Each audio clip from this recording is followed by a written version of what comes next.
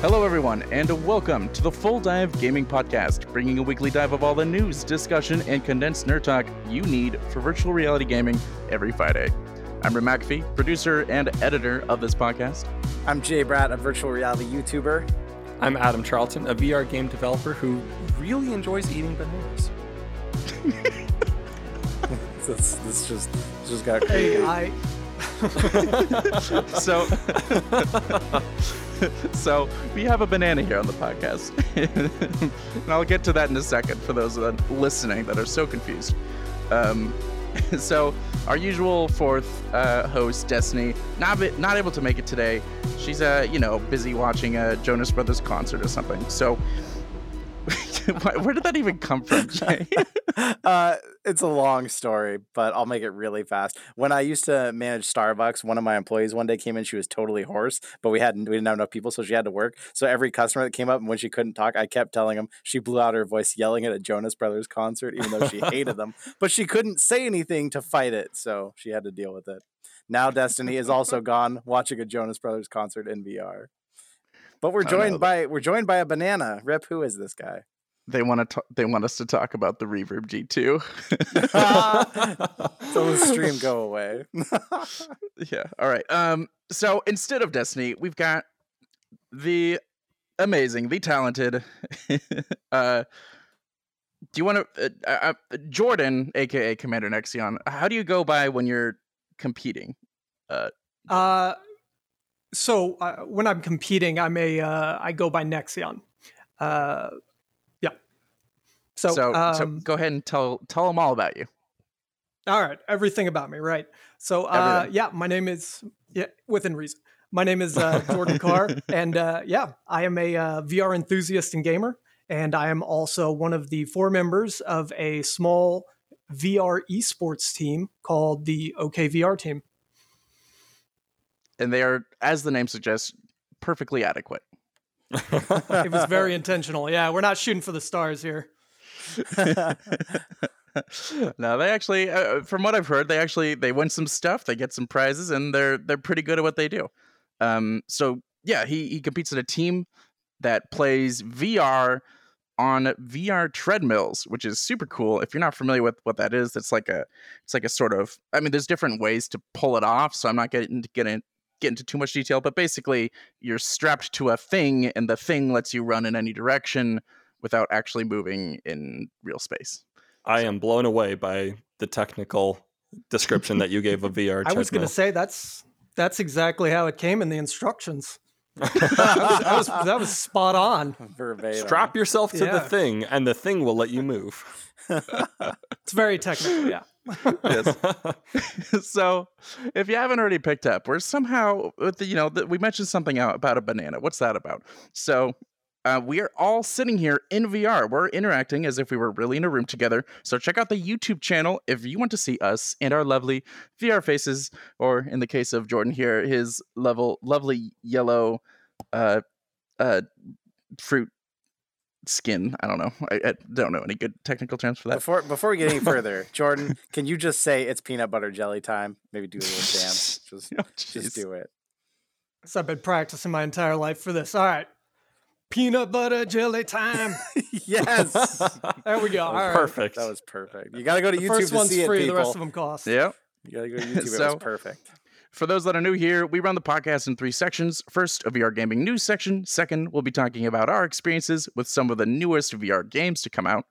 Third, we'll be running a discussion that changes week to week. This week, we'll be talking about VR treadmills, because we have someone who does that. Competitively, professionally, what do you prefer?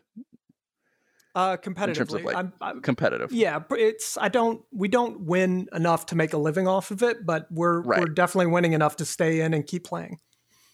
Gotcha. Okay, so we'll be talking all about VR treadmills and how much they improve that experience. And I think all of us three, or us hosts, the VR treadmills are expensive. It's hard to really get your hands on these things. You have to go to find one, or you have to be really into VR and just dying to try some locomotion to really pick that up. So we're super lucky to not only have someone who's experienced with that, but does this consistently and regularly and is good at it. So super excited to talk about that. Last week, though, we talked about if VR streaming will ever be as big as flat screen streaming. So if you want to hear about that discussion topic, go to last week's podcast. So with I don't know why I was just about to say with destruction out of the way. Destruction of the opening section of the podcast. It's accurate. Yes. So with introductions out of the way, we are ready for the news segment. But first, our sponsor. This week's news segment is brought to you by Asterion. Does your VR headset still live in a cardboard box? I know mine did. Well, here at Full Dive Gaming, we believe your headset should... the head shake, unacceptable. So here at Full Dive Gaming, we believe your headset should rest on a stand worthy of your perhaps expensive VR device. And that's why we are excited to recommend to you the Aura Universal VR Stand. Compatible with every VR headset, the stand is minimalist, it is modern, and it looks just great on your desk or in your living room or wherever you want to put it. It's got clean RGB. It's like this glass panel thing, and it looks cool, and it's got RGB lighting that runs through all of it. You got all sorts of colors. You can choose an alternating color mode, and it's got a USB to charge your controllers, your Quest, your phone, whatever you want. Really cool, compact. We can't recommend this thing enough. It's actually we're excited to tell you about this, guys. It's honestly a great product. We've even got a person here who got one and can also tell us their opinion. That's that no right. one's heard yet. Yeah. What do you think of it? I love it. I actually shopped around for quite some time and never bought a VR headset. Like you guys had said, it was living in the box forever just to keep it safe. Right. But I heard about the headset through the podcast actually. And I went and I looked it up, and I immediately just loved the simplicity of the design of it and everything, and the lighting and everything coming through. It looks beautiful with the rest of my setup. So, it does. It's for the gamers. It's made for the gamers. And you guys know out there, we told you before, use the code FULLDIVE, you get $5 off. Well, guess what happened with Jordan here?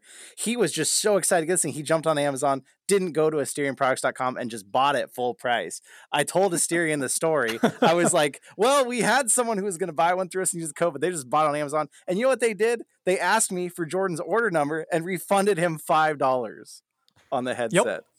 How crazy. That's so awesome of them, even though it wasn't our code. Good job, Asterion. Yeah, excellent customer service. Yeah, they're awesome. All right. Before Jay gives too many good ideas, they have not told us they're going to keep doing that. All right, Jay. They won't do it ever again. Yeah, seriously. Yeah, that's the code. we made it. That was a bit of our mistake in clarifying that you need to go to Asterion Products. That's www.asterianproducts.com. It's in the show notes. It's in the YouTube description. If you don't know how to spell that, and type in the code FULLDIVE at checkout to get $5 off any order, $19.99 or more. All right. Now we can start the news. Or the Q&A. That's right. We have a bit of Q&A. I really ought to just say this is a section because it always feels like it. So we have some Q&A before we hop into the news. Hopefully we'll keep this brief because we always love to answer you guys' questions. If you want to ask us your question, join the Discord community. It's also in the show notes in the YouTube description. We've got some great questions here. If you want to make sure that your question is almost for sure answered and definitely answered before everyone else's, join the Patreon. You will be bumped to the head of that line. All right. Starting off, Jay, you got the first question. First question, big surprise. Who's it from? It's from Rumbo. Rumbo asks, when you try out VR, is it genuinely mind-blowing, awe-inducing, and jaw-dropping? Do you actually feel like you're there, transported to another world with your real spatial awareness gone, and how long does that wow feeling last? I'll give a quick answer here. What I think, yes, if you pick the right experience. Yes, the first time can be absolutely mind-blowing and crazy, but you got to get the right experience that's going to really have you seeing the good graphics, having your hands really well represented. And it's, for me personally, I don't know if it ever necessarily wears off. It's all about continuing to find the right experiences, because I'll think, oh, it's gone. And then I'll get in some game like Half-Life Alyx, and for the first time, it's like, oh my gosh, it comes back again. Right. Jordan, how long have you been playing in VR? So I've been playing VR for probably about 2.5 years now. What do you think about this? So as you know, I only have the HTC Vive. It's the only VR headset I've ever tried. I bought it shortly after it came out.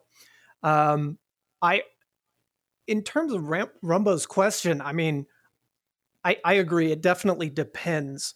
If you're playing a game like Beat Saber, you're playing a game, like Elite Dangerous, where you are totally immersed and everything just lines up. It can take you to another world and you completely lose track of time. Elite Dangerous, for instance, I have got, you've seen photos of it. I've got quite the expansive setup with over, I think, 80 different keyed buttons for this simulator, and everything's one for one. When I reach out my hand in the real world, I touch in VR, I touch a physical object in the real world. So when I push my throttle up, I see it move in game. So yeah, for me, I'll go into VR and I have to set alarms. I'll just completely lose track of time. So yeah, I think you can definitely get lost if it's the right game, if it's good development. Right. Absolutely. Yeah. And in terms of how long does the WoW feeling last? If you go to the top of a mountain and it's a gorgeous view and you're like, this is just incredible. Well, if you keep going to that same view for months, then, you can still go to it and appreciate it. But obviously, like by now, it takes a very special VR game for me to go, wow, this is incredible, because I've seen a lot of very incredible VR games. And after some point, the wow factor of VR itself, it goes away. Like most things, if you took someone from the 1800s and brought him here, he'd be just amazed by a screen by itself, right? Maybe by the light turning on by itself. Then. Yeah, seriously. Exactly. So, like any piece of tech, it doesn't stay this like incredible, mind-blowing thing every time you walk into it. That'd be crazy. It'd be maybe cool, but it'd be crazy. No, so it does go away, agree. But yeah. No, I completely agree. It does go away, but man, those first couple times you try out VR, I put on VR headset and I would honestly forget a little bit. Like I would take off the headset and it would just feel weird being back in the real world, right? Yeah. Now that does go away after a while, but oh man, there's nothing compared to that first wow factor when you're first trying out VR. Oh, Absolutely. It's so nice. All right, moving on to our next question. Adam, you got this one? Yes, I do. So this question is from Starsight on our Discord. If you had an unlimited budget, what VR headset would you buy? And this can include accessories and customizing your play space as well.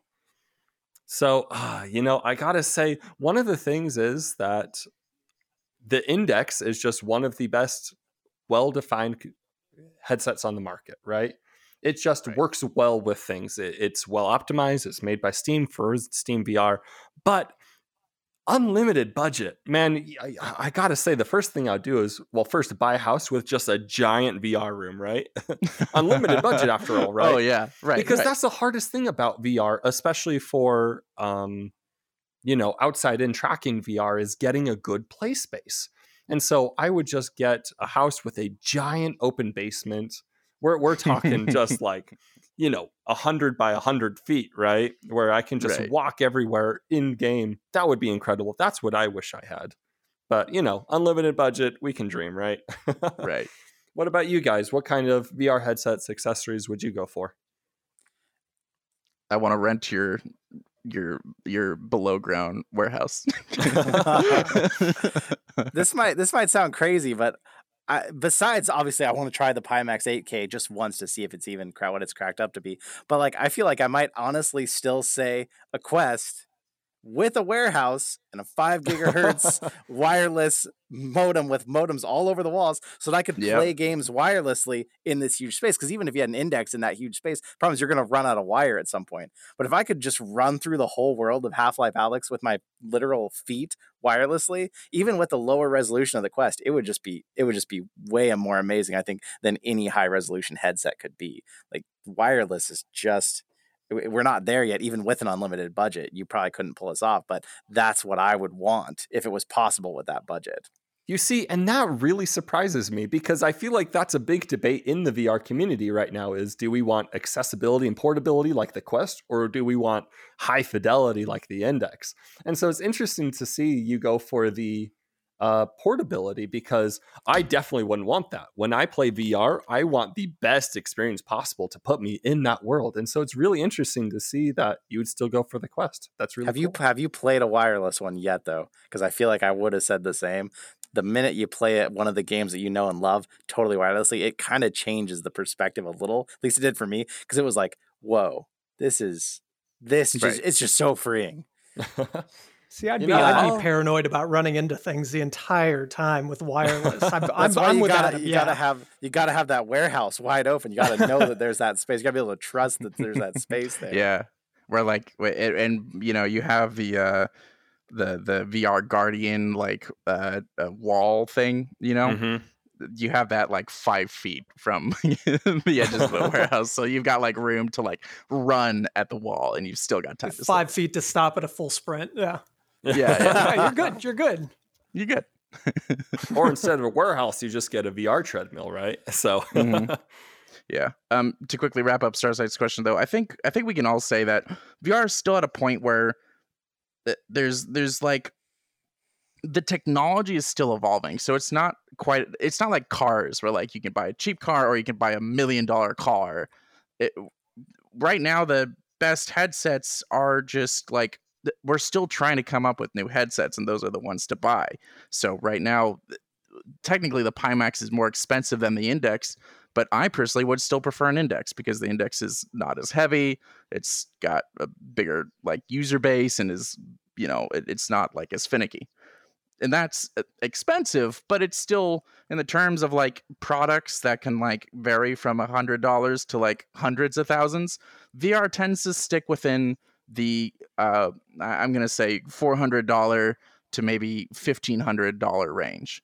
So having an unlimited budget only helps so much, at least with headsets. There's no Ferrari in the VR world yet. Right, exactly.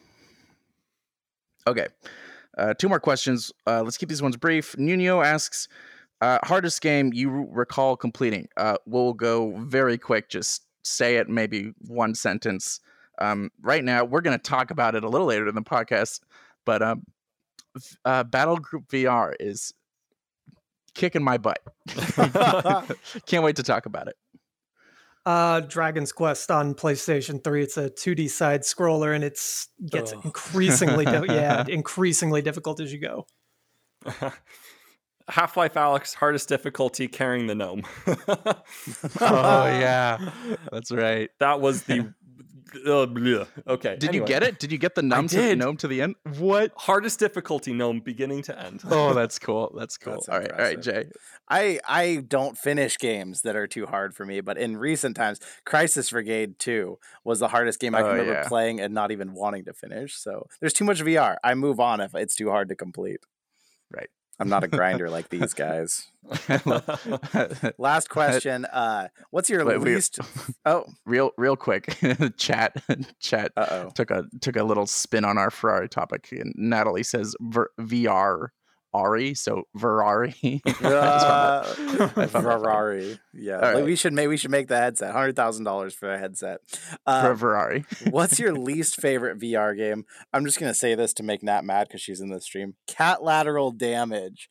It's akin to something like when Will was on the podcast talking about being a dog. Instead, you're being a cat, but it's super janky. It barely works. And I'm just gonna say that to say it. What about Adam? Oof.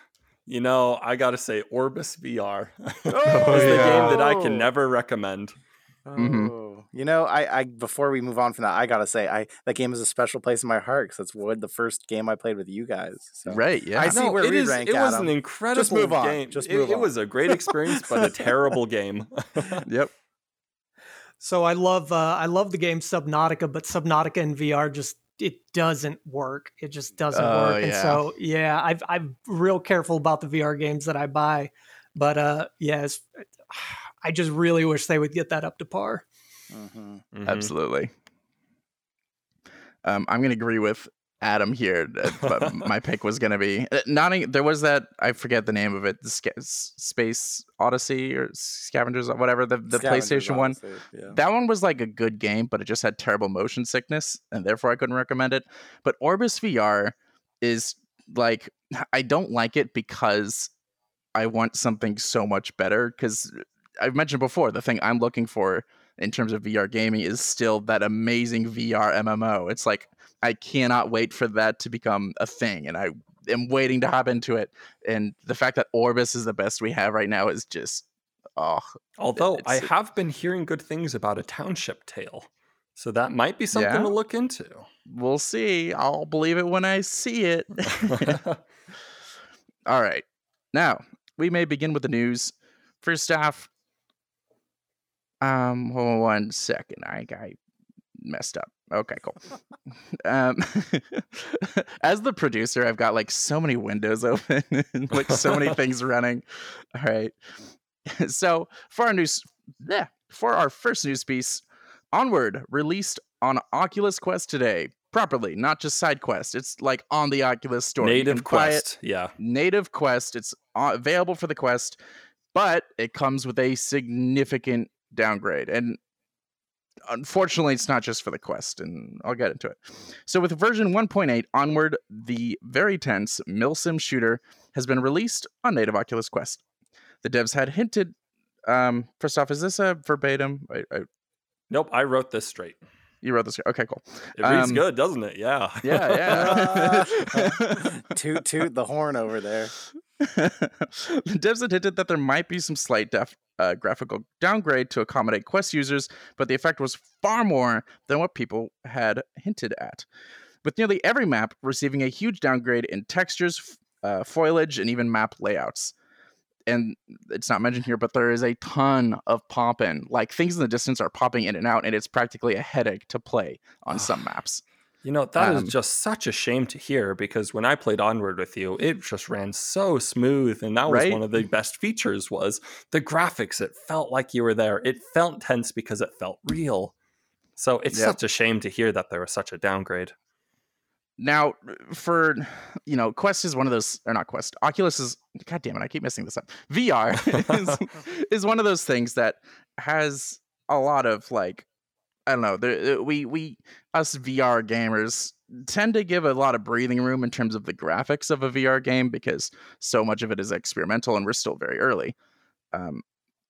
But this is a downgrade. We shouldn't be going backwards. This was super frustrating, especially as someone who loves Onward. Jordan, do you play a lot of Onward? I've not. No, I've not played Onward yet. You haven't played? You play competitive. It's a shooter, right? You play a shooter. Yeah, competitively. Correct. Yeah. But you don't play Onward. This is, for those that are listening, I'm shaking my head at him, and hope that he's doing a banana dance in return.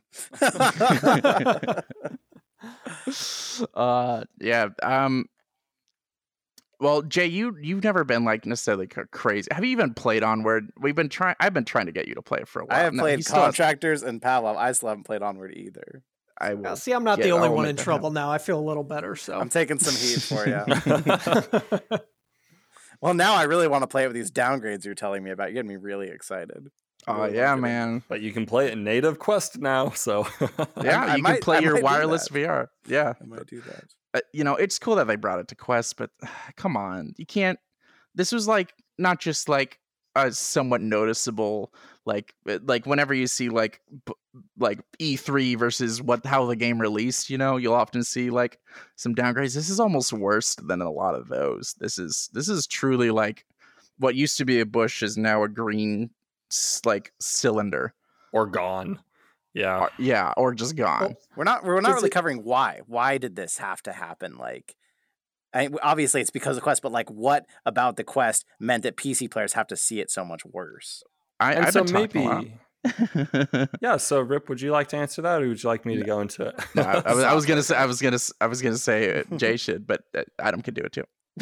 Oh well, Jay, do you have any thoughts on it? He just was leading us on so much. I was like, well, why is it, right? Jay? You have thoughts on this? Well, obviously the Quest doesn't have the power to run, but why does that mean the PC has to drop so much? And actually, I'm looking for perspective here, Adam. Like, why would they take this down that hard? Like, is it not possible for the PC to see a nice bush and the Quest to see a blocky bush? Like, what limitations are we working with here that this is possible?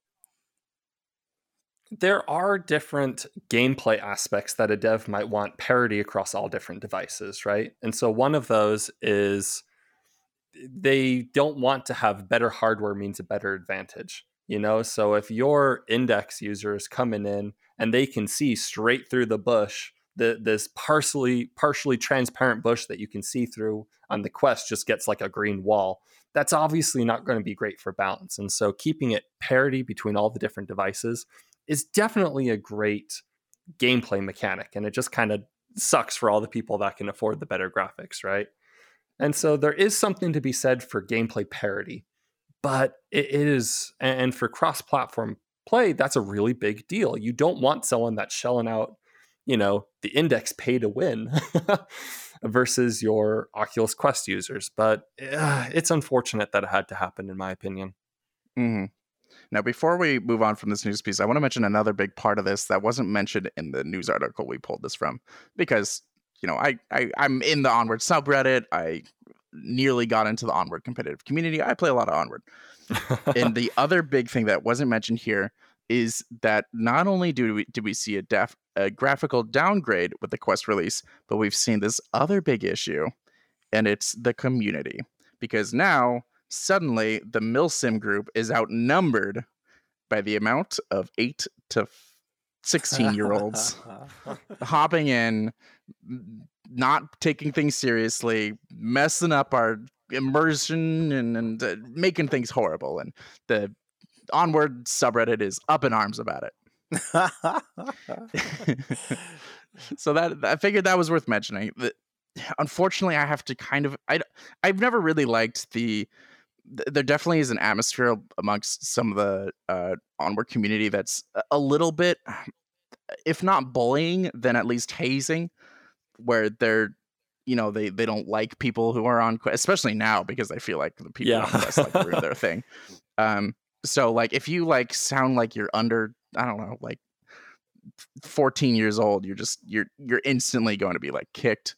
And I wish that they weren't totally wrong about that, but unfortunately, more often than not, you know, I love to see a young gamer that's mature, but too many kids are hopping in and they are just like, they're shooting friendlies, they're throwing their guns around, they're not playing the objective. So you not only are you down a member in terms of your success in the game, but that person is actively ruining your experience. And I get that frustration. I don't know what the solution is though, because with this community, you get a lot of young audience. The Quest is great because it's only $400. A lot of parents can now buy their kids a VR headset without having to buy the $1,000 PC that goes with it. That's like nearly the point of the Quest. So, you know, Onward. Oh, go ahead. I was going to say a potential solution there, you know, not that I'm going to fix anything in that realm, but with the game that I play, devs come in and listen to the banana. Yeah. So with the game system that I play competitively, we actually have you know, competitive mode, and then we have casual play mode.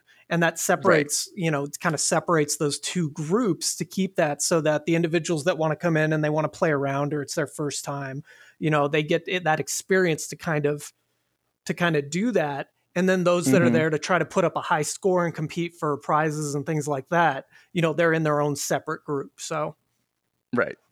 That'd be something that'd be interesting to see them implement. So Onward does have a competitive game mode. You can set a server lobby to be, quote, competitive. Unfortunately, the trouble is Onward is a small enough community that the competitive part of Onward, like not just like people that take it seriously, but people that are truly in the competitive scene for Onward, they're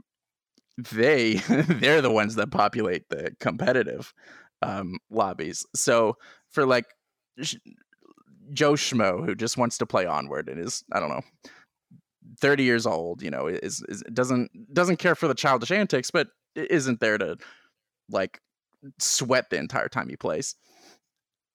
It's hard to play because you join competitive and get your ass just handed to you by people that play this game constantly and have 1,000 hours, or you play in casual where you've got a 10-year-old that is like not doing their part. I think the problem with this question is it's bigger than VR. It's bigger than Onward. This is a question for the whole gaming industry, and I can't say any game has figured it out yet. They've tried implementing systems of leveling up that mean you get these lobbies, and there's no true solution to this problem anyone's come up with yet. So once they do, maybe we can put it in Onward, but we're just not there. Make the game cost a ton. Yeah, that's actually funny you mentioned that. One of the stream chat people says they should add stuff like Face It in CSGO where you pay extra to be on different servers. So I'm not familiar with that setup because I don't play CS, Counter-Strike, for those unfamiliar. Yeah, where's Destiny? Right? Yeah, where's Destiny? Jonas Brothers. Yeah. It's not a bad idea. All right, moving on though. News piece. Let's talk about Valve and let's talk about Half-Life Alyx. So, back in March, Half-Life Alyx launched and brought tons of users to the platform. Tons more people got into VR. Now, some news outlets even predicted that this was going to cause a huge surge, obviously, but then there was going to be a downturn as people finished the game, as they realized they didn't like VR, they were going to sell these out. Even Road to VR talked about how they were expecting to see some downturn. Well, they were wrong. Steam has actually retained all of the growth, according to Valve's monthly Steam survey, and the last month has it even higher than the Alyx peak from before, which is awesome news for the VR industry. It's great news for Valve. One thing that I will say, though, to think about is that could be skewing this statistic. A ton of people tried to buy the Valve Index back then and may still be waiting to get them. So those people, as those headsets are still coming in, more people are getting into VR right now who would have been back in March. So it kind of that slowed that down. It might have flattened the curve, per se, of the huge increase in VR users, and it might just be going for a longer time. Right. What do you guys think about this news?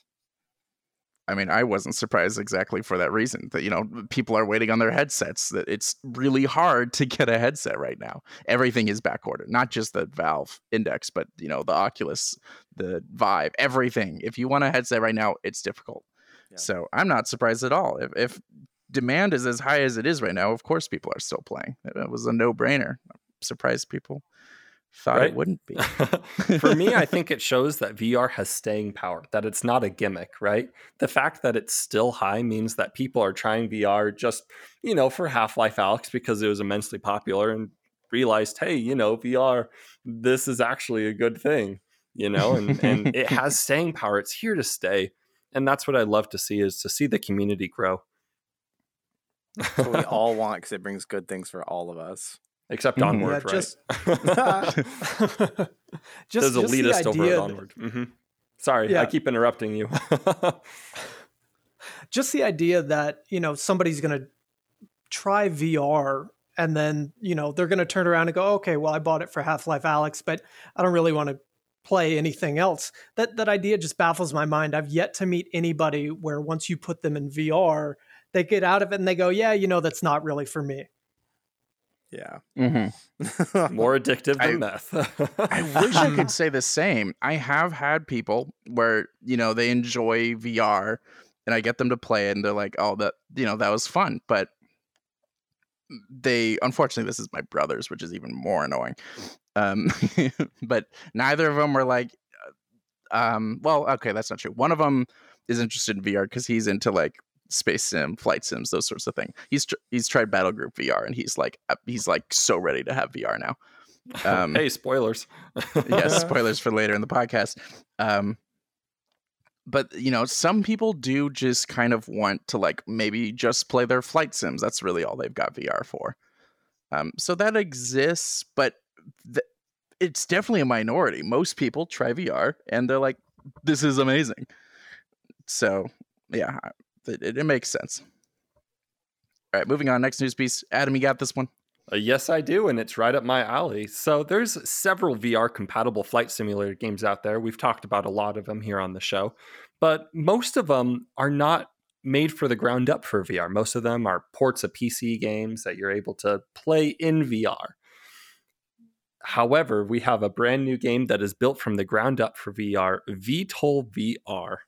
This went early access in 2017, and the 1.0 full release has just been cleared for launch. Because it's been made from the ground up for VR, everything in your plane while you're flying it around, you interact with using your VR controllers in game. So your flight stick, you grab it in game, you twist it around, you press any buttons or adjust the throttle, you move your VR controller. Wow, I am stumbling over my words a little bit here. You move your controller in game and adjust the throttle or push that button. Built for the ground up from VR, and the entire cockpit interface and dashboard designed for VR in mind. And personally, I'm really excited to see a flight sim like this get a full release. Yeah, this game is so, like, I know some people in the flight sim community that whenever I say VTOL VR to them, they're like, oh, that game. Because VTOL VR isn't a true sim in some ways. It doesn't have the full controls that a true whatever ship they're trying, or plane ship, whatever plane they're trying to copy. It's so if you're like a hardcore sim, this isn't a hardcore sim. That said, if you like VR and if you like flight in general, this is a really great. It's not arcadey. It's not that bad. No. It's got a ton of control. I would hop into it and have no idea what I'm doing, just with the amount of like stuff in your cockpit. Yeah, this is an intense game. I've been meaning to pick this up for a while. I'm excited to talk about it on the podcast now that it has been. Is it released or is it just cleared for release? It's cleared for release. I don't believe that it has had a full release quite yet. Okay, so we're expecting it to come. Right. The exciting thing about this game, though, that I think really sets it apart, and forgive me, I'm going to be using a little bit of game dev lingo here. There's this idea of diegetic controls, and diegetic means it exists in the game itself. So like the other flight sims that we've talked about, like Elite Dangerous or War Thunder, or any of these other games, you're using physical flight sticks to move it around. You're pressing buttons on your keyboard. But that's not how it is in VTOL. You actually reach out in-game using your controllers and adjust it in the game itself.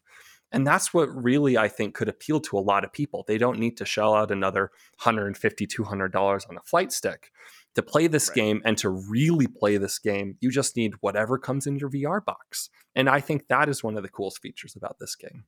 Right. Super approachable. And because it's not as ridiculously complex as like DCS.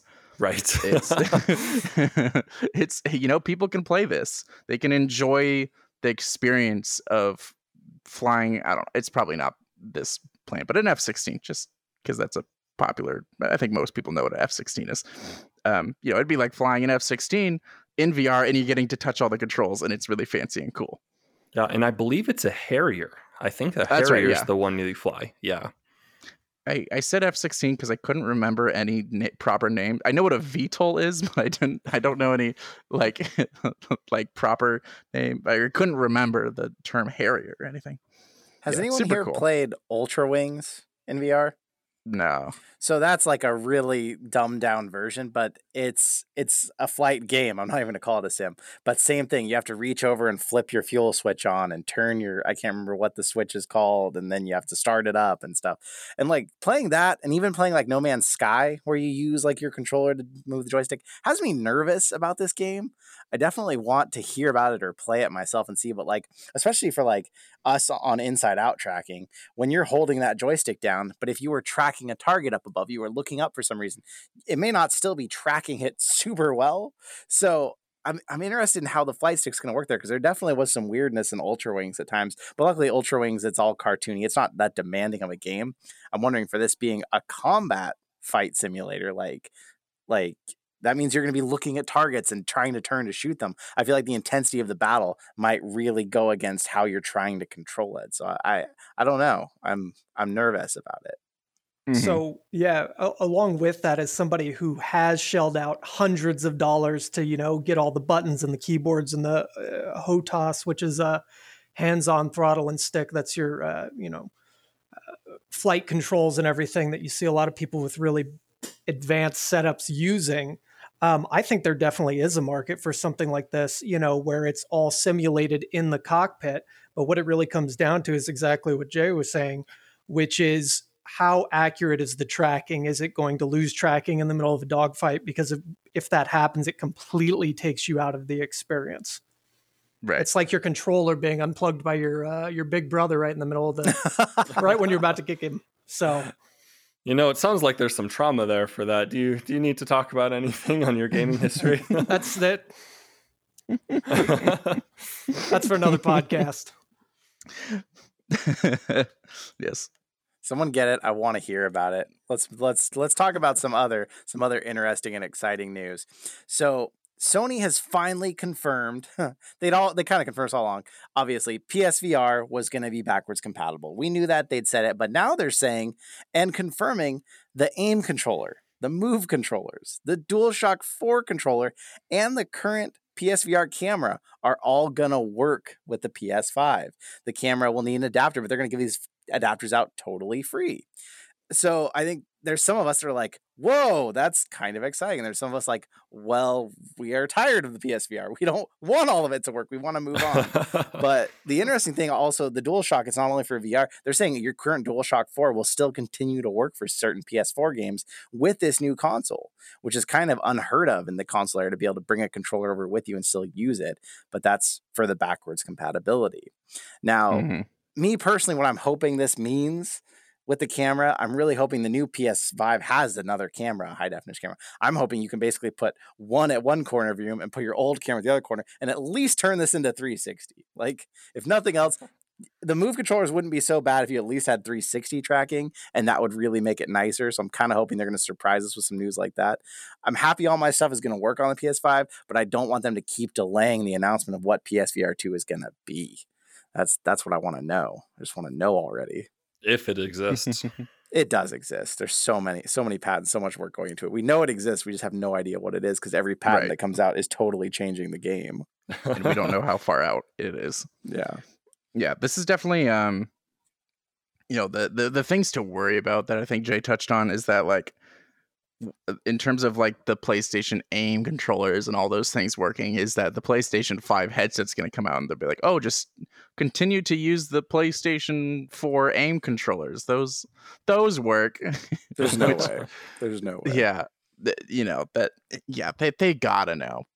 But I mean, we've seen some weird, dumb decisions from console developers before, so we will see. But this is super exciting, not just for, I mean, we are a VR gaming news channel. We care about this because it means that, like, especially for people that are into VR, for some people, getting the PS5 plus the PlayStation VR is a lot of money for them. When PSVR came out, it was like $500. So if their socioeconomic situation hasn't changed, then by the time the PS5 comes out, they're still going to be like, okay, now I need to buy another expensive console and another expensive headset, and I need to buy these like expensive controllers. Well, hopefully your VR will work just fine with your old equipment if you need to save some money, which is cool. Some people need that. And unless you guys have anything else to add, we're ready for the games section. Let's talk about games, but first. Talking about games, but first, yes. That is a mistake. This is not the news segment, is it? This is the game. Let me type it out. Games section. This week, games section is brought to you by Asterion. Does your VR wait? That's right. I don't read this part. I just kind of freeform it for the second part. Brought to you by Asterion. So we're super excited to tell you about the Universal VR stand, the Aura. It's a super cool head stand, guys. Like, I just love talking about it because it's so darn cool. It's a compact, modern stand. It just like you practically just hang your headset on it. It's super fast and easy. It doesn't require clipping in or anything. Like some VR stands are really weird and finicky. It's like no one could figure it out. And these guys have. This is a super cool headset. Or not headset, stand. It's got RGB lighting. It's got a USB cord if you want to plug stuff in. Super cool stand. We cannot recommend this thing enough. If you are interested, we've got, let's see. I didn't scroll down enough and now I'm paying the price. So if you want to pick up your own Aura VR stand, go over to AsterianProducts.com and use the code FULLDIVE to get $5 off your order, $19.99 or more. We would recommend it. They got some great stuff. The stand, I feel like the stand is honestly worth more than that. And that is actually one kind of struggle that's going on. They're selling out of these things all the time. They're having to get more stock as fast as they can because that is a great price for this stand. And that's why I have 2 of them. That's why Destiny has 2 of them. Everyone here now owns one. It's a good deal. It's a cool looking stand and it fits right in with your gaming stuff. The RGB is awesome. And you can set it to one color if you want. If you just like blue, keep it blue. Have it light blue, either one. But I always have it. It even looks good without it. Yeah, turn it off if you really want to. If you're going to bed, still look good at night while you're trying to sleep. You'll know it'll look good next to you. Yeah, this is a really good nightlight for your VR headset. This product is so good that if someone came to me, it was like, all right, Rip, I know on the podcast you always say, get the Aura stand, but you guys are being paid to do that. What do you really recommend? I would say get the Aura stand. It is that good. It's a really sweet stand. All right. And now for the games. So after all these weeks of talking and fighting, yes, somebody finally joined me. A couple of these guys finally joined me today in Rec Room. Now, I'm going to let them mostly talk, but before we do, I'm going to tell you, we didn't nearly touch on the plethora of what Rec Room is. We just did some of the quests together. So tell me your impressions, guys. So, Adam, was this your first time playing Rec Room? This was my first time ever in Rec Room. Okay, I'd been in Rec Room before. Like I'd put in a decent amount of hours with our associate producer, but this was I don't know, like I'd never done the quest before, so that was very new to me. And I'd also never played with more than just one other person, so that was new. But Adam, this was your brand new experience. What did you think? Brand new from, completely fresh experience. I really enjoyed Rec Room. And for a free game, it is free, isn't it? Free on everything. I think it is free. Yeah, it is free on everything. For a completely free platform, it is really, really good. And you have no reason not to try it out. Rip. But no, it honestly was a great experience. I'm sorry, what do I need to... I was reading chat and I just suddenly heard my name. I just don't understand why you had such an aversion for so long on playing Rec Room with us. I don't remember being against it. I think there was some aversion there, Jay. Nuts. Okay, Rec Room is fun, and playing the quest thing, the quests that we did with Jay proved that, okay, there's some really great stuff here. But I don't know, to me, Rec Room always felt a little bit of like, why play this mini game when I could go playing a proper game, if that makes any sense. No, that does make sense. But it's kind of I'm coming around. Continue, but I had to say that. So I guess it's sort of like if you've ever played Garry's Mod or anything built with Garry's Mod, it is highly dependent on a lot of these. There's a couple of native things, but it is highly dependent on what types of mods, what types of experience you get from the fan-made community to get what you need, because some of them are really well made and really well polished, like the quest that we are playing today. And some of them, I imagine, are just hot garbage, right? You go where they're upvoted the most, and you follow the likes a bit, but you find crazy stuff. I mean, there's quests like this, but then there's just random stuff. I went to a Pokemon world someone had made, and you're walking around the actual little Pokemon world, and then you end up in a Pokemon battle, and you have to like touch the buttons out on in front of you. And this is spoiler alert for my channel because I haven't dropped the video yet. I flew a helicopter that somebody built in Rec Room. I don't even know how the heck they did it with all these gadgets. I flew a helicopter. I flew a plane that they built. I drove a tank and got shot by another tank and exploded. There's everything possible. But the difference between this and VR chat and other things, Rec Room has it all built in where you can easily create with the Maker Pen. You can learn, anyone can learn it and build something. You're not doing programming, you're doing basic coding that you can figure out even if you don't know coding. You just have switches that have ons and offs, and you program what creates those ons and offs, and you can build the most advanced thing you want, or you can put a light switch in your room that turns the lights off. Like it's that much you can do with it. Mm-hmm. Yeah. And so unfortunately, I didn't have too much time to try it out, but it is definitely 100% a game that I would love to jump back into. Yeah. We'll just go play some chill disc golf next time. That's a lot more complex than I thought Rec Room was. That's awesome. I'm going to have to try that out now.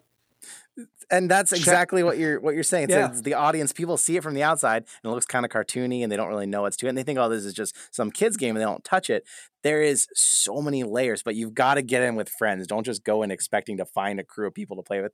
Go in with some friends. Get on our Discord. Get us to come play with you. Like, it's going to be better if you're with the right crowd. I have to, and that's sort of something I learned when I was playing it with you, Jay, because that was like my first impression was I was kind of, when I hopped in, I was playing, I mean, I had a friend with me, but in terms of like everyone else was super young. It was kind of loud and I wasn't really about it. And then we played it wasn't laser tag so much as it was more like Nerf. We were playing like a Nerf capture the flag thing. You're probably playing paintball. Yeah, paintball.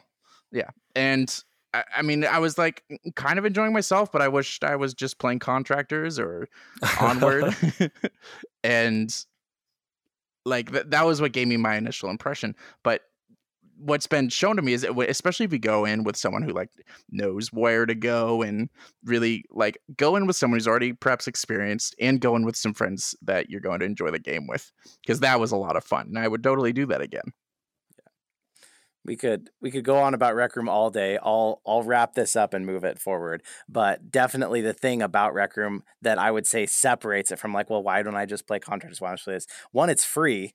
So anyone can get on it. You don't have to have, do my friends have this game? And not just that, but you can do all this different stuff in the course of a few hours in one game. It's kind of like if you saw Ready Player One, it's kind of like the Oasis where they're hanging out and they're walking through this place and then they go play on this planet and shoot people. Like it's a very small version of that, but it all works really well too. It's not all janky. Like you go, there's a version of Fortnite in it you can play with up to 18 people and you can do it in squads or you can do it in singles. And it's actually really fun, but you could go play that with your friends for half an hour and you could get tired and you could go hang out in a lounge or go to the park or go play some disc golf. It's all these games rolled into one experience. And you can also have a ton of people in some of them too. I have a paintball map someone made of my office where I record and do in my studio. They made that and it can have, I think, 16 on 16 people playing paintball together. So it's you can just hang out with your friends and keep going and doing different things is what separates it from all the games you already have. So try Rec Room if you haven't. It's free. You have no reason not to.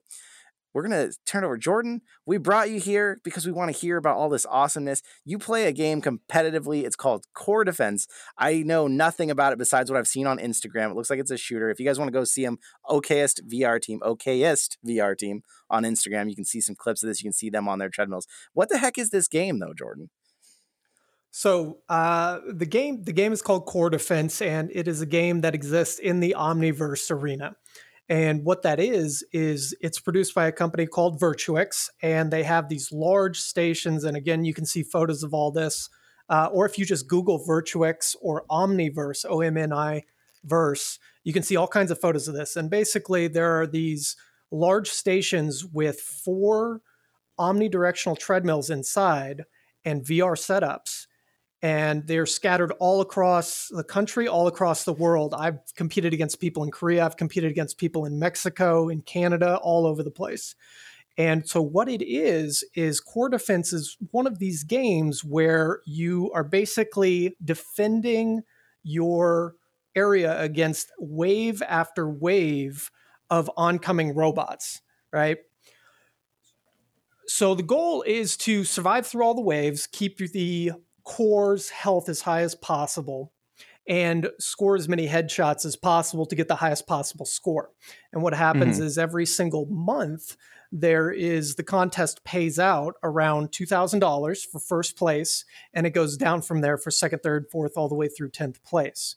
So you've got very, very competitive scene with this, where you've got teams of 4 individuals getting together to try to compete. And the only thing with it is there is a cost to play up front. So it's not that you can go in over and over and over again. And these are located in gaming establishments. I don't want to give anybody free publicity, but you've all, any place that has arcade games and serves alcohol may have one of these in there. So yeah, it is an Omniverse exclusive as of right now. I at least haven't seen it anywhere else. I did try to find it on Steam, and I typed in Core Defense. Don't go buy it, guys. There's a game called Core Defense. It is not this game. So I was trying to look it up because I wanted to see if I could play it. No, in order to play this game, you really need to be in the VR treadmill. And the way that kind of works is there are sensors on little shoes that you strap on over your shoes, and that monitors the speed at which you're moving your feet and the direction that you're turning, and that translates into your avatar in game. So super cool. We're going to touch harder on that in the opinion section about the VR treadmills itself. But is this, so one thing I didn't realize, I thought you fought other people. So this is always you as a co-op team of 4 people fighting basically the computer. You don't fight other people in this game. Correct. In Core Defense, it's you versus the clock. It's you versus the AI. The company is working on stuff going forward that's going to be more competitive, which is what they're trying to bring it into the esports scene with VR esports, which really kind of like Pavlov and Onward, you need to be competing against other people, not just for the high score. But as of right now, it is just you versus the computer. Well, your team versus the computer. It almost sounds like a tower defense game where you are the tower. A little bit, yeah. All right, cool. This does sound super fun. So something I'm curious about, Jordan, how are they handling this with coronavirus? Do you know? Like, are people still able to play this? Are there like, well, what's happening? Do you know? Are you in touch with that? Yeah, a little bit. I don't really have any particular. We're in contact with the company. We've talked to them a couple of different times, but their stance is very clinical in response. What I do know is that they rent these, the large boxes with everything you need for different gaming establishments to run this setup. And they rent these out to the gaming establishments. So it's really on the gaming establishment if they're going to allow people to play or not. And for the majority of the time that coronavirus through, March up until a couple of weeks ago, it was shut down. There was no gaming, you couldn't go in and do any of this because it is, you are wearing the headset, you are touching the controllers, you're putting the sensors on the shoe straps and everything like that. So just with coronavirus and everything, everybody was being very, very cautious. With proper sanitation, it started to open back up a little bit, which has been really, really exciting. Not only because it's nice to be able to get back at it, but our competition has completely dropped off the map. So if you want to win, compete now. Yeah, there's a silver lining in everything. But yeah, it's been really interesting trying to adapt with coronavirus and everything going on. So I bet. Is there a convenient way for people to find out if they can? It's Omniverse. Is that what they're looking for? Yes. So if you go to Virtuex's website, which is, and I'm betting we could probably put something maybe in the show notes. Oh yeah, absolutely. Awesome. Yeah, okay. It'll be there. Show notes and YouTube description. Yeah, it's I believe I'll double check, but it's virtuex.omniverse.com, and you can go there and you can actually look and see where these stations are set up, and it's real easy to get in and get addicted to it, because going in and putting on a VR headset is awesome. But once you actually strap in and you take a step forward in virtual reality and your character moves in game, it's a whole nother sensation. I bet. And that's something that we can talk about a little bit more in depth in our discussion section. Right. Yeah, that'll be super cool. I'm excited to talk about it. But in terms of the game, So is this? Would you say if people are hopping on into Omniverse, they're going to go try this out? Would you say Core Defense is the game to play on Omniverse? Like, what would you recommend for people hopping into the Omniverse? I love that name, by the way. Yeah. So there's a couple of different games. Yeah, there's a couple of different games that are offered right now. One is Core Defense, which is a robot shooter where you're like you said, it's a tower defense. You're defending your point. Another one is VRZ, which is a zombie shooter. You're not defending anything. It's mostly run around, survive as long as you can, go for the high score type of situation, survive the night. They have one called Strike Force, which is incredibly popular, which is your Call of Duty-esque run around, pick up weapons off the ground, shoot the other team. It's 2-on-2, so you're not playing against anybody across the nation in that one or across the world. You're playing against the people across from you inside the room. So that's a lot of fun. And I know that they're if you go to their website, they've got a plethora of games that they're developing right now and that they're about to release. One of which is a pirate treasure hunt, where you basically, it's almost a little bit like a platformer where you kind of jump and move from location to location and try to locate the treasure. So wow, there's a lot of stuff they're coming out with that are a lot of fun. What I would say is if somebody's going and they're looking to see, is this the best game or is that the best game? It really depends on what you want to play. If you want to go in and you just want to run around and shoot stuff and everything, go play Strike Force, go lob grenades over buildings and everything like that. Blow your buddies up, But if you want to go in and you want to, I've seen people go in and play the Zombies VRZ and just scream their heads off because they turn around and there's, a horde just coming straight at them. And in virtual reality, that can be, especially for somebody who's not tried it, a little intimidating. And what do you do? Yeah, you go to run immediately. So yep. But you can actually do that because you're on a VR treadmill. Oh yeah. That's exactly. cool. People forget that for some reason though. They just panic, their hands go up. So I mean, even in real life, some people, much like real life. Fight or flight or paralyze panic. or panic. Yeah, exactly. Well, we had VRZ on the list too, so you kind of already mentioned a bit. Maybe we can just finish that one up real fast. That one is not an Omni exclusive, right? I can actually play that without an Omni. Do you know? So that's correct. I know that VRZ was available. It's made by a company out of an area in Africa. I'm not exactly sure, but there's a development team down there that made the game, and Omni currently has a license for it. So it was available on Steam at one point, Jay. You do your homework, so I'm not sure if you went and took a look, if you saw it, if it's still on there or not.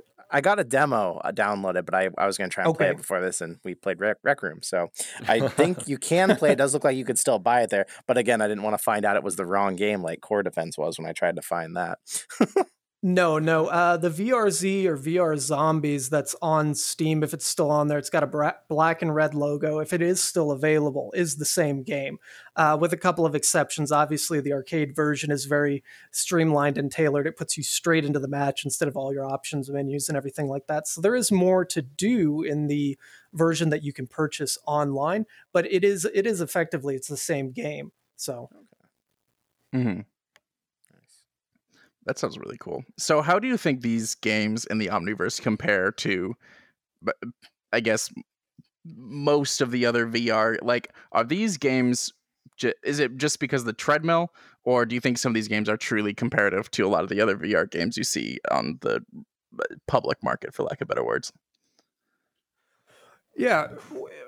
As far as comparative, do you mean more like graphics or in terms of gameplay? Because a lot of these games, they're not story based, it's round based. So well, it's not going to compare it to Pavlov then, right? So how would you compare, say, the Strike Force, which is just an Omni thing, you get the VR treadmills, how would that compare to something like Pavlov? So I'd say it's comparable. I actually, again, and I'm a bad VR player here, I haven't played Pavlov yet, but I've seen enough videos of it. I know. I've seen enough videos of it that I would say it's, it actually, in my opinion, and again, I haven't jumped into Pavlov in VR, but it looks a little bit better graphically from it. It's a little more detailed. You have higher rendered textures and mesh on a lot of the buildings and things like that. As far as particle effects and everything, that's not really something that it gets into terribly much. But as far as compared to like Pavlov or other, run and gun shooters in VR, I'd say it's definitely comparable. I've played it. It's a ton of fun. So you put me on the spot. I'm going to have to go play Pavlov now so I can I can back myself up there. Yeah, I'm excited. Man, if I knew it, if we'd planned this ahead of time, we maybe could have gotten a good round of contractors in, because Adam just recently played that, and I want to hear his opinions at some point. Ooh, we are hoping to get that for next week. Yeah, yeah. And I also want to wait till we get Destiny back on the podcast, because if we can get her to play contractors and see how the two Onward people what they thought about contractors, that'd be cool. All right. Well, you guys played a game this week. You asked me if I was going to get in. I took a look at the trailer. I was like, this is not my game. Tell us about Battle Group? Was that what it was called? Battle Group VR, otherwise known as the best VR game. So I don't know how not sponsored. Say again? I said not sponsored. Not sponsored. This is true. Yeah, not sponsored. I don't know what Adam's impressions are yet, but I will just say right off the bat, guys, go get this game. This is like a one-man team VR developer, and he's created like literally the VR game of my dreams here. Like, I've been playing it with my brother like every free moment we can get since I picked it up, I don't know, 4 days ago. And it's so good. It's so fun.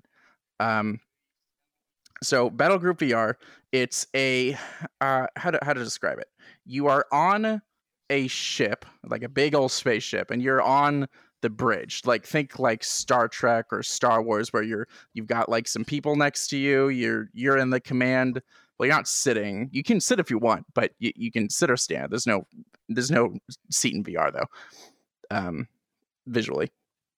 So you're in this command center, and you're looking out over your spaceship, and you have this really amazing, for lack of better words, I don't know, it's like VR, a holographic kind of holographic. Like, if you ever like whenever you see sci-fi movies and they're like do it, and like they have this 3D holographic thing, and they're moving their people around, and like it's straight out of like a Marvel movie or whatever. This game, like it's a thing now.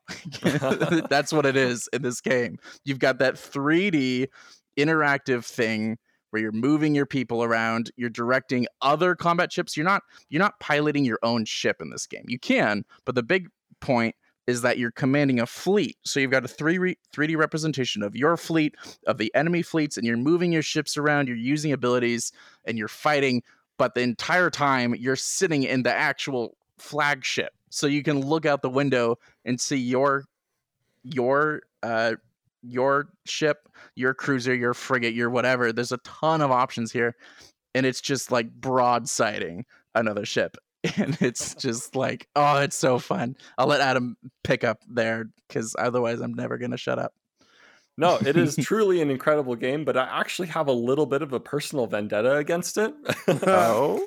Because let's say that me and the person that I was working with were making games. We had almost an identical game idea to Battle Group VR.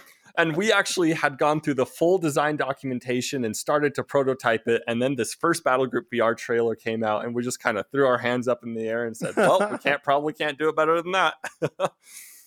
So, but no, it is truly one of the most unique VR games that I've played so far. It is a hard game, though. Playing through the campaign, it is a challenging game. It is really punishing. It doesn't hold your hand. It just tries to chop it off right out of the gate. But it is one of the coolest feelings to order your flagship to turn around and start broadsiding this guy that's off your left flank, and to see your ship move in VR, or just like on the outside viewports that you have to space, and line up your shots, and just seeing your cannons start going to town on them.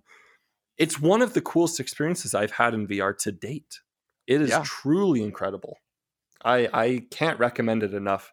I used to play a lot of StarCraft back in the day. I love this RTS type of game modes, and it hits all the right buttons for me. I've been waiting for an RTS in VR, and just having that extra third dimension, you can fly over and under the enemy ships at the same time, skirt around asteroids to try and block their fire, turn your ship so that it's hitting the side of your ship that still has shields. Oh, so good. It is so good. Can't recommend it enough.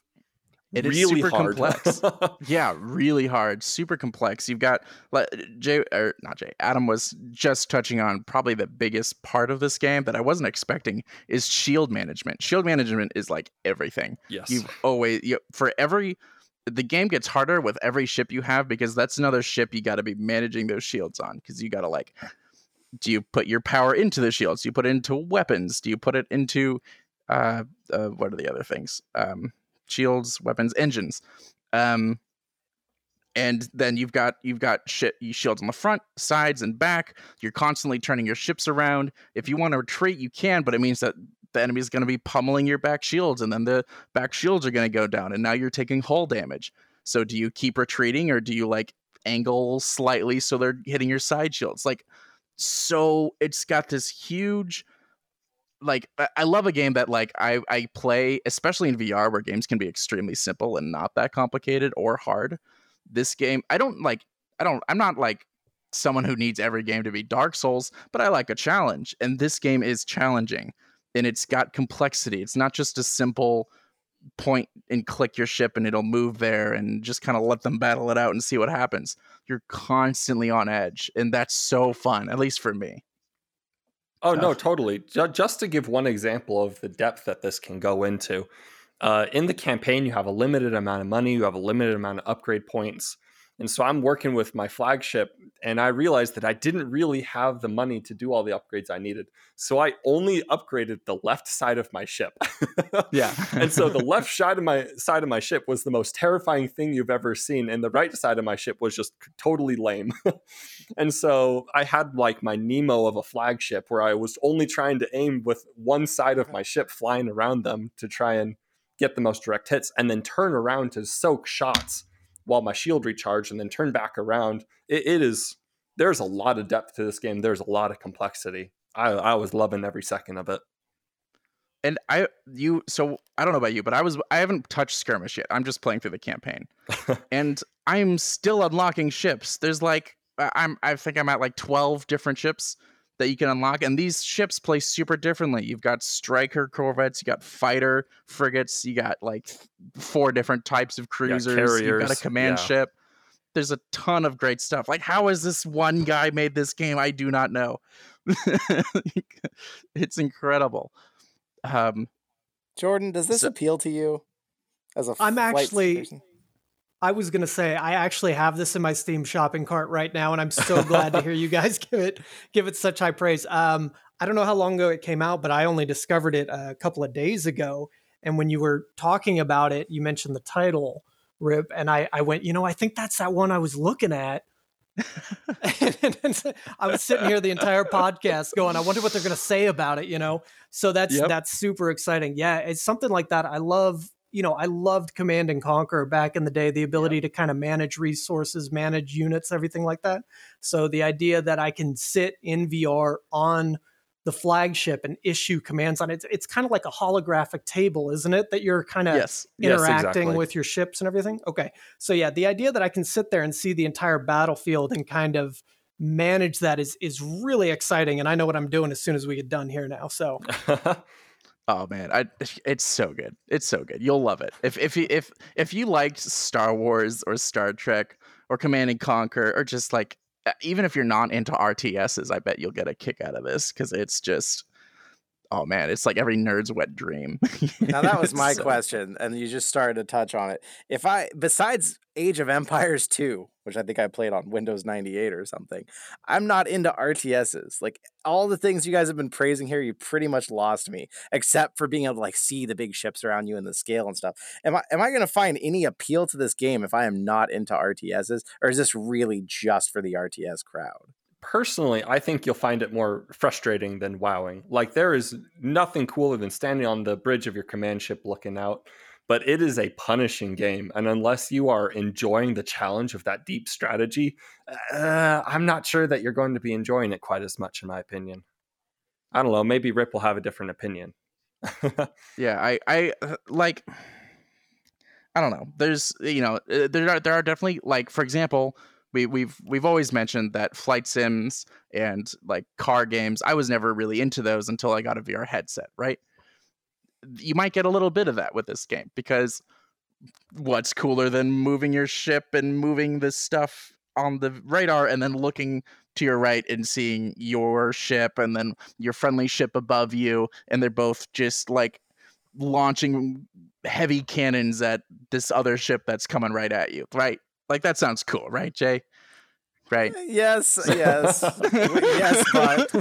but. So I guess your mileage may vary. It is a hard game. Again, I haven't touched skirmish, but I haven't seen any way to, like, I don't know, turn down the enemy difficulty. Because the thing is, in terms of enemy difficulty, like, when the ship is firing at you and you're fighting back, these ships aren't like any enemy ship is capable of killing you, right? And it's not like a VR shooter where you can have them like not shoot much or like do weird dumb things to bring down the difficulty. It's either shooting at you or it's not. And it's in space. It doesn't have it, like, it's not like it has a blocked line of sight to you. So if you're outnumbered, then it'd be like, in real life, like trying to, without a lot of experience, trying to fight against 2 or 3 people by yourself. You're at a disadvantage. And it takes skill to get over that disadvantage. I'm sure if you went to skirmish mode, Jay, and you just gave your fleet all 5 ships and were able to give the enemy ship like 2 ships, and you could just watch them get destroyed, maybe that'll be more up your alley. See, I want to be this. When you talk about Star Wars, this sounds like you're not Luke in an X-wing. You're not Han Solo in Millennium Falcon. This sounds like you're Princess Leia in the deck, telling where all these ships are going to go and doing that stuff. That's the side that doesn't appeal to me as much. That's why I want to play like Squadrons. I want to be in the plane fighting in the dogfight, where being in command of that doesn't appeal to me as much. But it sounds like for you guys who are into that, this is like the perfect game. So I'm impressed by that. I'm intrigued, but it still sounds like it's not something personally I would love. Yeah. It's perhaps it's more akin to less Princess Leia and more that one alien who says it's a trap. Admiral Akbar. Admiral Akbar. Yeah, Akbar. Admiral Akbar. Yeah. You have his job.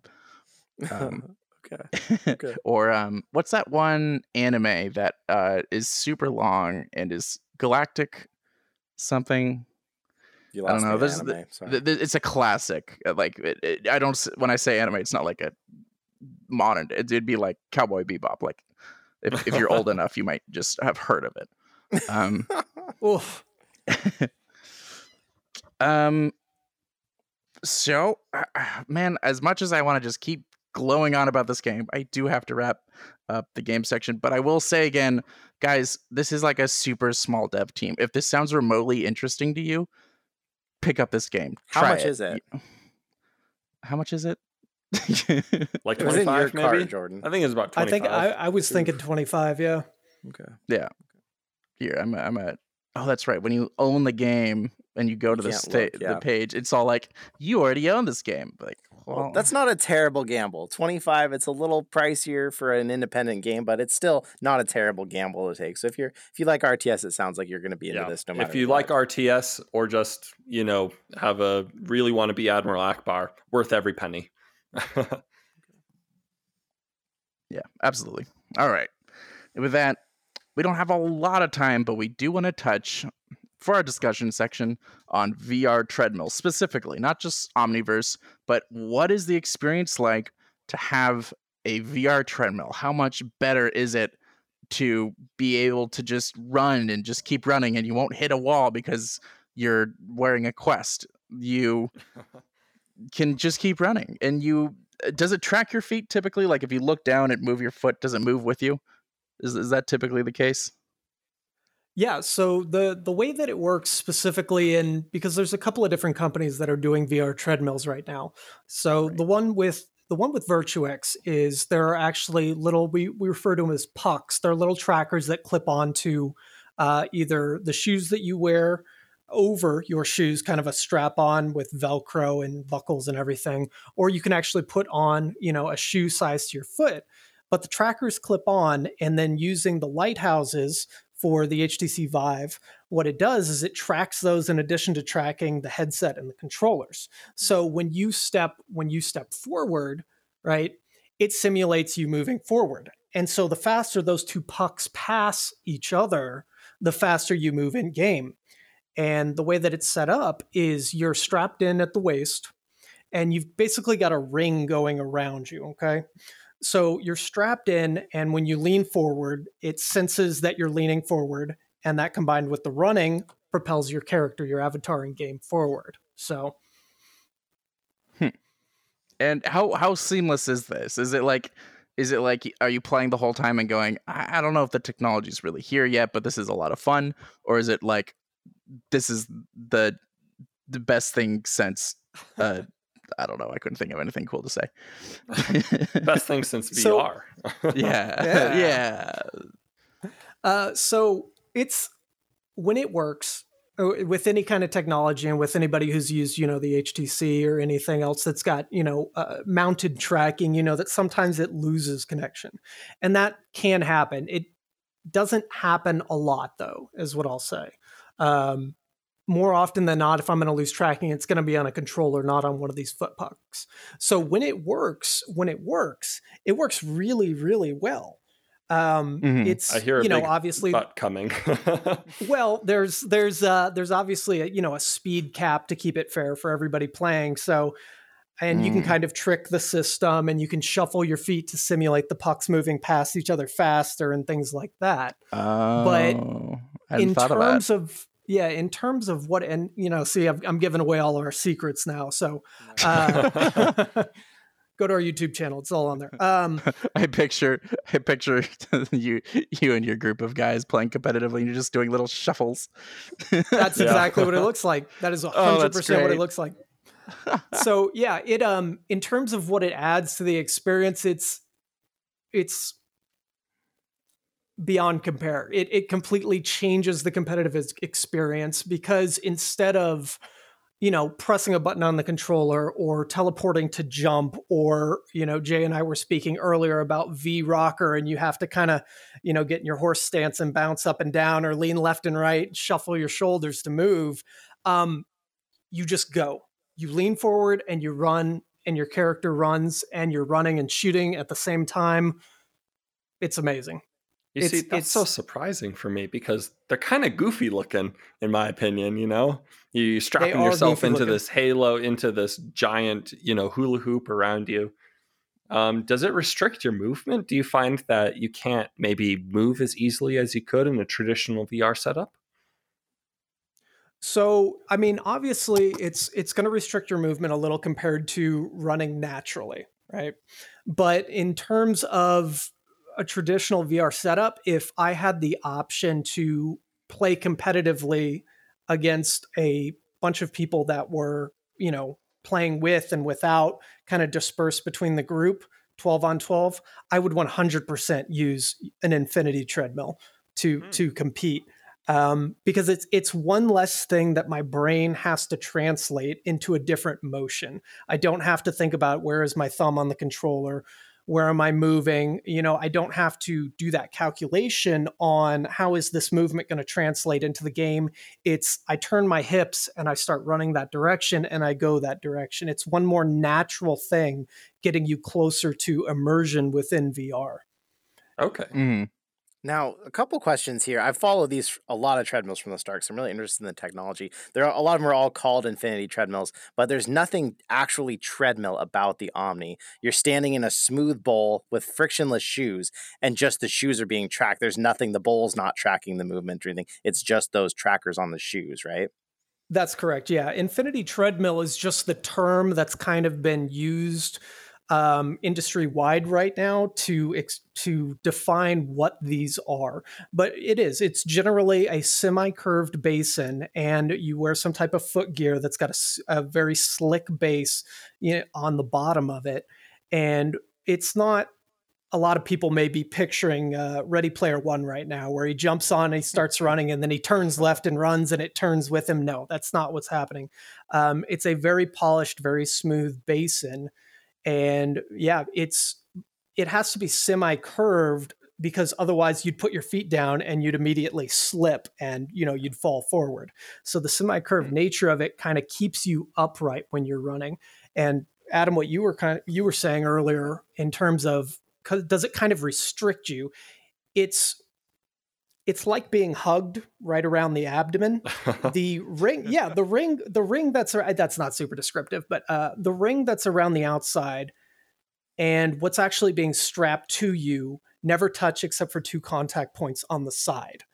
So you have freedom of movement in every direction, left, right, forward, backward, up, down, to an extent, within about 6, 7, 8 inches before you kind of hit that moment where it says, okay, I'm now tracking. You're going to move forward. You're going to move back. You're kind of shifting to the right. So you've got a little bit of a play in it as it goes. So yeah, you don't feel like you're locked in one spot and you're kind of running and you're being held stationary. You still lean forward to run like you would in real life. So it feels very, very natural. They did a really great job with it. Okay, and this is the biggest question I have with any of these Infinity treadmills. Can you crouch in them? So in the one that I use, you can't. It doesn't at least translate into in-game. I know that there are Infinity treadmills that are out there that are being produced right now. I don't know if any are, commercially available for purchase. But there are ones out there that take a different approach. Instead of placing a ring around you, what they do is they have you wear a vest that's attached to a cable and it attaches above your head. And that will help simulate, crouching and everything like that. So there are ones out there that are coming out or that have come out that allow you to do that and translate that kind of motion into game, jumping, crouching, everything like that. Okay. None of them are quite out yet. The Catwalk C we covered on the podcast is funded through Kickstarter, and it's one of the first ones that's going to have that option. The one he talked about from Ready Player One is called the Infinideck. If you want to Google it, it is real. It's not in production, but it is a real design and prototype. It's really interesting. I want to try one of these. I want to come to Texas the minute COVID is over and try one of these because I've never gotten the chance. I want to try every single kind that's out there, but I know that they're not available everywhere. If you had the chance, would you go try another one, or are you like an Omni addict now? Are you kind of stuck to this brand? No, I'm sold to the concept of it. I think that Virtuix and the Omniverse have done a really great job with it. You mentioned Kickstarter earlier. Virtuix actually started and funded the Omniverse treadmill on Kickstarter. And they just released about a month ago a YouTube ad. They're coming out with what they're calling the Virtuix Odyssey, or the Omniverse Odyssey, and that will be this platform available for home purchase. And the way that they're marketing it is as a exercise fitness device. So imagine being able to go play Skyrim in VR and run around, Tamriel. Imagine being able to go play Fallout 4 and run around, everything like that. You're going to get a ton more exercise playing those games. And it's being able to do that. It's kind of like going back and playing a game that you've played in VR, like Superhot, and then trying to play it in 2D again. You're like, I'll go play something else until I can get it working again. So, right. I know we need to wrap this up, but one thing, maybe for the people who haven't watched us on YouTube, come watch us on YouTube. We've started live streaming some of the podcasts. Maybe we can stay on and get some questions from the stream. I think that'd be really cool. I just had one other random question. How do you guys get does the cable kink up above you? Because you're turning like crazy to play the game. Do you guys use an app to like manage that, or does the cable kink up? So the cable is suspended up above you. I've never had an issue with it kinking up, with it wrapping around itself.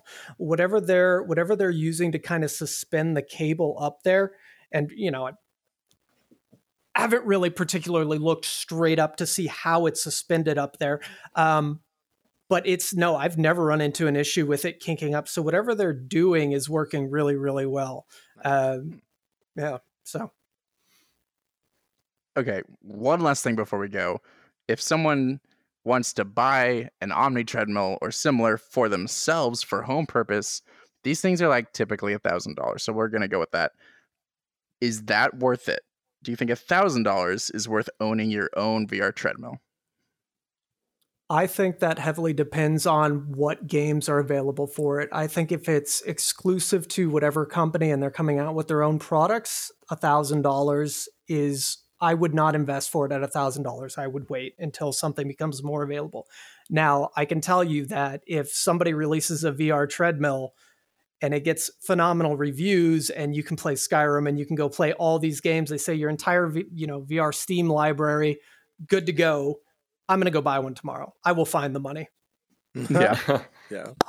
That is good to know, because I'll admit I've heard otherwise by some people who've bought one, but I guess the difference it would be that you can play all of your games. It's for the most part fairly seamless, and kind of like how the controls for like right now, like a lot of games have like you can sort of map each of the controllers fairly similarly as the design for VR controllers gets a little bit more standardized. I think once VR treadmills kind of get there to where games kind of expect that people will be like a decent player base will be using treadmills, then we'll be seeing some really cool stuff and probably some more purchases. Maybe the price will go down. Who knows? One can only hope. One can only hope. Natalie also wanted to know, has Nexion ever tried other VR treadmills?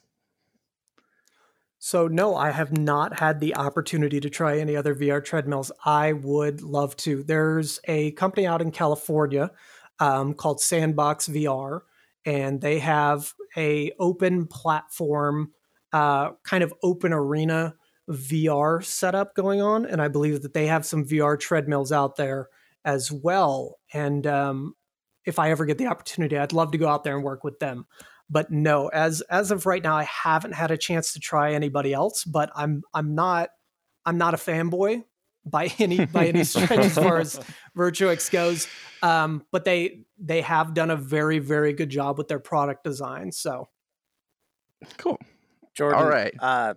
Just before the final, if people are interested in this, if they want to find you, we said you're on Instagram. Yes. Where else? What are your platforms? What do you do? Where can people find out stuff about you or come talk to you if they want to find you?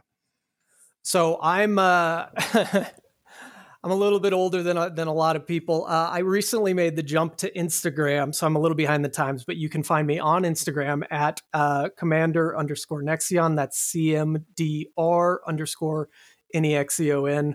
And then you can find our team at Okayest VR Team on Instagram as well. Nice. We'll make sure it's linked. Wait a second. I could have sworn I'm trying to find the outro I did for the previous podcast. Oh, okay, there it is. Cool. All right. So, Jordan, where can these people find you? Show notes, you can find them in. Sorry, this isn't. I realize now that sounds like I'm asking you. I'm trying to coordinate my own thoughts here. So if you want to find him, check out the show notes. Check out the YouTube descriptions.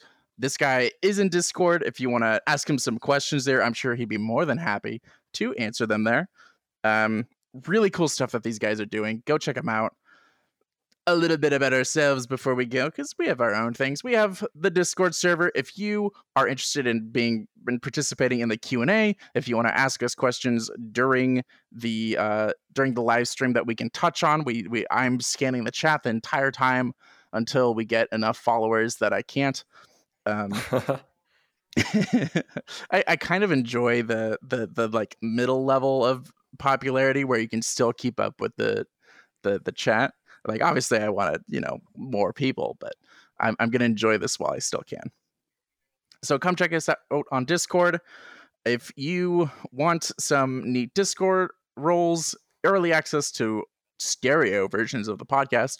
Trust me, the intro and outro songs sound fantastic in stereo. If you want some really cool stuff, go join our Patreon for $5 a month.